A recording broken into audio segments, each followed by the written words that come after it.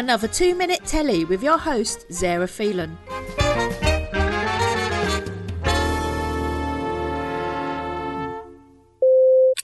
In Channel 4's latest two-part documentary, The School That Tried to End Racism, executive producer David Dehane takes on an American idea to erase racism via unconscious bias amongst the kids who could one day be in charge of our future. The documentary follows pupils from the high-performing state school, Glenthorne High School in South London, consisting of a high proportion of pupils from the multi-ethnic backgrounds as it tries to help its students uncover and eradicate hidden racial biases. Led by experts and inspired by similar programs from American schools, an orderly class of 11 to 12-year-olds take part in a series of activities designed to challenge everything they thought they knew about race. Based on an American initiative from Mariama Richards, the class are initially segregated into infinity groups of white students and one of black and other ethnic minorities, with some feeling awkward and embarrassed just at the mention of race. Each are given the chance to discuss what race means to them with two very different outcomes. Through various activities, the students are made to see via various choices they have made how unfair people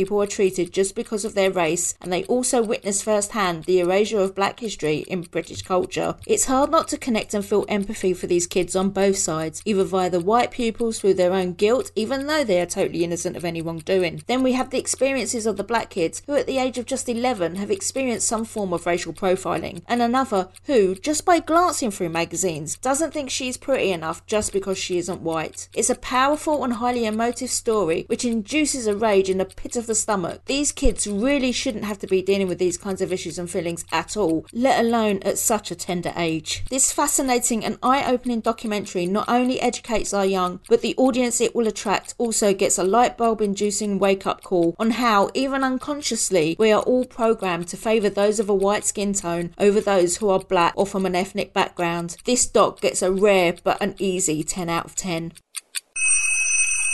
Original podcasts presented by Hefcore.